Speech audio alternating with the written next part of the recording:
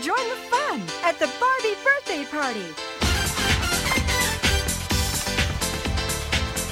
Hello, folks. This is your host, Tammy Tuckey, and you are now listening to the Tiara Talk Show. We bring you rare interviews with the makers of Disney Magic. Whether they be singers, actors, Imagineers, animators, they have all made their mark on the Disney name. Be sure to check out the show notes, other episodes, contests, our social media pages from Facebook to Twitter, and more on our official website at www.thetiaratalkshow.com. All guest opinions are theirs and theirs alone and do not represent the opinions of the Tiara Talk Show or the host. The Tiara Talk Show is not associated with the Disney Company. Thank you for tuning into this week's episode. And from all of us here at the Tiara Talk Show, have a hoop-de-doo day. In Barbie's world, there's no limitations. In Barbie's world, there's nothing you can do. In Barbie's world. This week at the Tiara Talk Show, we welcome back our Cast Member Corner segment, in which we speak to past or current cast members of the Disney theme parks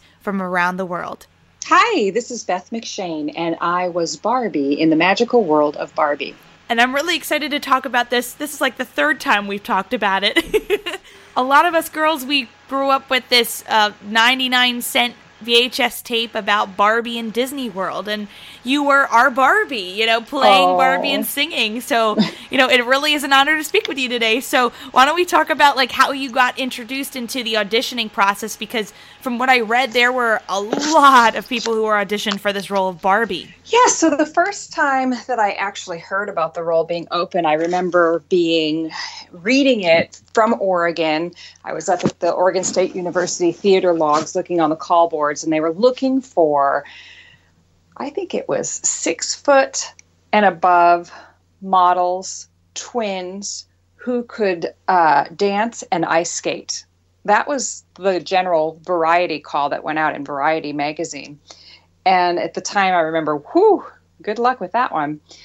And then flash forward about a year later, I ended up not going on to the audition because I'm not 6 foot tall and I'm not twins and I don't dance and I'm not an ice skater. But I did end up paying for my college to the Miss America scholarship program representing Oregon. So I was Miss Oregon and I was top 10 at Miss America, top 5 at Miss America. I ended up third runner up. And the very next day, the phone rang. And it was Disney casting, and they told me that they had seen me on the Miss America program, and they decided that I embodied everything they were looking for in the Barbie persona that they were trying to cast. So my understanding is they had been around the United States once already, and they'd been looking for 18 months, and they hadn't found Barbie, and they were literally 6 weeks out to rehearsals. And they turned on the Miss America pageant and they said, that's our girl. And I'm so happy that they chose you, that you got a great cast. I know Billy Flanagan played Ken, and you have a wonderful backup ensemble cast. And everybody had a name, too, because Barbie had a niece and a lot of great friends, and her friends had boyfriends. So it was really cool to see everybody got a name in the show. That was the best part about Disney really coupling up with Mattel. They really wanted to make the Barbie family tree as authentic as possible and representing it was one of the most diverse casts that they've ever seen on the Disney property to date. And we really tried to represent well all of the dolls from all around the world. So that was really fun. And we acted like brothers and sisters because that's who we were. And Barbie was the ambassador of friendship in Epcot. She was named ambassador around 1994. And this VHS tape I was talking about, it has two younger girls ages 12, and they're going around the World Showcase to display each World Showcase and representing each country. And at that time, they also filmed a little bit of the show you had done, but there had been several reincarnations of the show. How many, and in total, were there before they actually filmed that for that specific show segment that they showed in the VHS tape? That's fascinating because when you look at I think it's called Barbie's Birthday at Epcot 94. That's the name of the video that everyone got. You bought a Barbie, and I think for a penny you got this video. What they actually show is the dress rehearsal on the night before Thanksgiving Day, and we didn't actually open until Christmas Day. So what you see on Barbie's Birthday at Epcot 94 is a dress rehearsal, a nighttime dress rehearsal, because we opened on Thanksgiving Day, and they realized there's something not quite right with the show. It was a combination of having Mattel be too much a part of the entertainment side and not really and Disney not really understanding what Mattel wanted. And so they opened the show and they thought, I think we can do better. So they closed it immediately, just as soon as they had enough footage to get the Barbie's birthday video out. Then we went through 30 rewrites in 30 days. Every day, Billy and I got a completely different script, and they just kept rewriting it until it felt good, until it, clicked off all the boxes that Disney really wanted to make sure that it was as entertaining for everybody as it could be. And they deleted the ballerina sequence, which you worked really hard to do. Oh, that was actually 2 weeks before we opened. We were going to do Tchaikovsky's Cinderella Ballet. It's a beautiful piece of music, and I am not a dancer. I was in a cast of all dancers, and so I would go through your full 9 hours, 8 hours of workout, 1 hour of lunch, and then after that, I had another 4 hours every day where I was learning the just basic bar techniques so that I could at least look like a ballerina. And they got me to the point where I could walk through the room as, Cinderella, and I could bow and curtsy and one turn. We had it completely choreographed perfectly. And 2 weeks before we opened, we found out we didn't actually have the rights to the music. Ouch. All of a sudden, we had to learn a whole new piece of music with something Disney already had. Well, I didn't know that music. So then we did this fun little body double idea where we thought, well, it'll be a masked ball, and we'll bring in. And so we brought in Nia, who was a lovely girl, and she would dance for me, but it was pretty hilarious. I mean, they made it look like I helicoptered in, and then we did this really crazy change, and then she came out and did the dance, and that's part of why we had to rewrite it. I mean, that part didn't come across as effectively, I'm sure, as it could have, but it was just a crazy, wonderful, exciting ride for us. So, and the show kind of bases itself where Barbie travels to different countries and learns a little bit about them. So you go to Australia, and you also go to Paris, which is all of our favorites because you have this big fashion show at the end, which I just adore, and all the costumes, and you guys are performing in such crazy heat. Yeah, well, I think it's usually 90 to 100 degrees outside in Florida any given afternoon, and we all are wearing wigs, and we're all wearing tights, and we're all dressed, Disney appropriate, so everything's covered up. Even when you're wearing a bathing suit, you're pretty much head to toe covered with a leotard. And the Bob Mackie gown that I wore in the finale, which was part of the Bob Mackie Barbie Fantasy from 1995 gown, it had pearls that weighed, half a pound a piece. The whole thing from the waist down was 75 pounds. And it had steel hoops in it so that it would be nice and, wide, like a big hoop skirt with so much material. It required literally 60 pounds of tubing that was all steel going around so that it had that perfect look. It took 2 gentlemen to get me on the runway because it was so heavy, and making that look like it floated took a lot of muscle. And then you do the nighttime shows, and they put the spotlight on you, and the bugs fly in your mouth, and you still have to sing. And oh my goodness, it's show business. It's never easy, but always great. Yeah, absolutely. But it was all great. Loved it. While you guys are doing the show, you're also playing pranks on one another? Yeah, well, the dancers when you're doing 5 shows a day, 5 days a week, it becomes monotonous no matter how much, and I loved my job, but no matter what happens, to keep it alive and keep it going, sometimes the best show was what was actually happening backstage. And I remember one time I went to go put on my gown, and someone had stuck ice cubes and ice water in my gold shoes, my gold heels. So I go to put them on, and it was actually kind of refreshing. And yet you've got maybe 25 seconds to do your entire costume change. So every little thing like that happens, it's wonderful because we were a very pranky kind of cast, and we loved doing things like that to each other. There was another gentleman, Carl, and one time he was the one who put the ice water in my shoes. So the next show, I put baby powder in his pith helmet, and he put the pith helmet on, and when he came off, he had gray hair. So, little things like that happened all the time. We did an Easter show, and I hid Easter eggs all over the set. I came an hour before work, and we literally did an Easter egg hunt the whole time. And it made the show really fun for the audience and for us as well.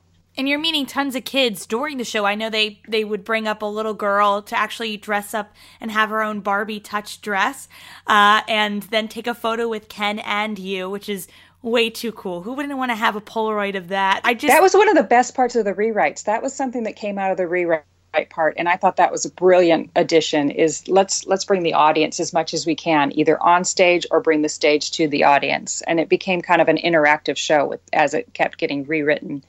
And that was one of the best parts of the day, was finding that little girl and watching them transform on stage from their, park duties to then we put them in a Barbie pink gown, and they got to walk the runway with a parasol, and they got to kiss Ken on the cheek at the end. And it was always fun to see if the girl was going to be too shy to walk the runway or too shy to give Ken a kiss, or, it was different every time. There was one time, I've always had this agreement with the stage manager that if anyone was from the Give Kids the World Foundation, which is kind of like the Children's Miracle Network, they wore buttons that we could see. And the stage managers knew that if someone was wearing that button, I wanted to know about it, because if we could, we'd bring them on stage. And we had all kinds. We had a wheelchair show. We had a walker show. We had all different kinds of different abilities built into the Barbie Touch Girl piece. But there was one girl who, for whatever reason, they couldn't get to her, and she was obviously wearing the Give Kids the World button. So I actually walked out to go get her.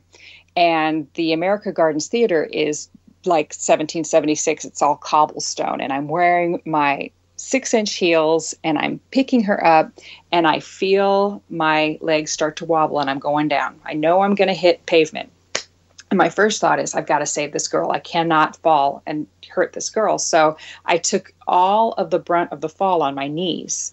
So I'm falling on cobblestone in my knees in 6-foot shoes. And I made it look like it was part of the show. Everything was fine. Dancers were right there to help me, and it was great. We get through the Barbie Touch song, and I look down, and I'm bleeding. I'm bleeding down to my ankles. And I thought, these poor girls are going to be scared. They're going to be scared to death that Barbie's dying on stage.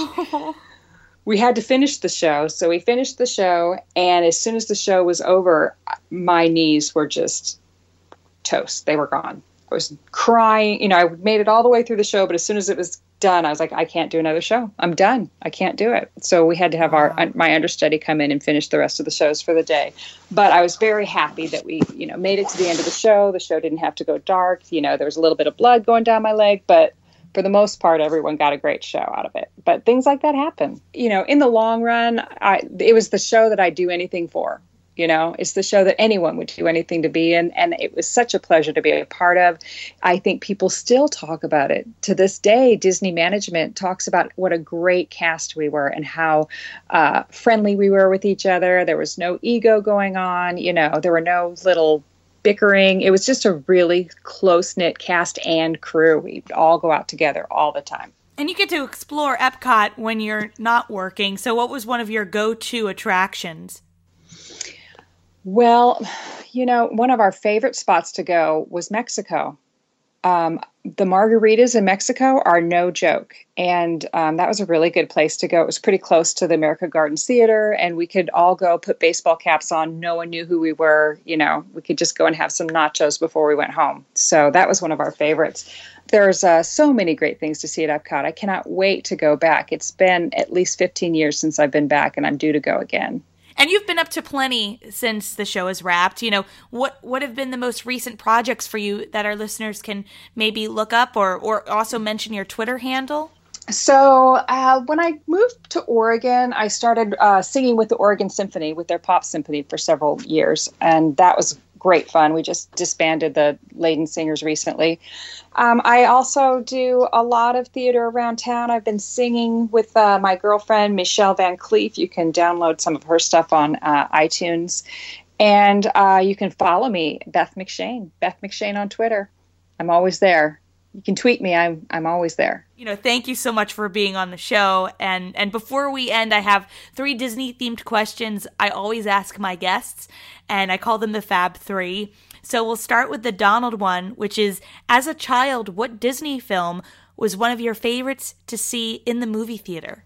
Oh, Beauty and the Beast. I saw it at the Egyptian Theater in Coos Bay, Oregon, and it was magical. And our goofy question, what Disney character do you think would be your best friend if you met them in person? And we'll exclude Barbie on this one. I'm going to say Chip from Chip and Dale. And our Mickey question, if I asked you to name any Disney song at this very moment, what immediately comes to mind? It's the Cinderella. A dream is a wish your heart makes. I love that song. Me too. Could you sing a little bit for us? Oh my goodness. A dream is a wish your heart makes. It was lovely though. And I just want to remind our listeners, it's a trend. It's a phase. It's the latest fashion craze. We all got the Barbie touch today. Thanks to Beth. Thank you so much for coming on the show, Beth. I really appreciate it. Well, thank you for having me. And if you could sum up your experience working for the Disney company with one word, what would it be? Exemplary. In every way.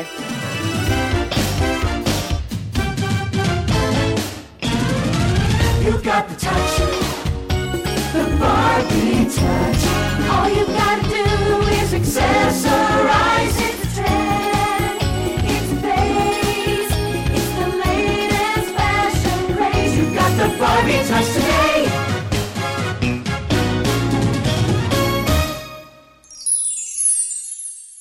Just a trick or two.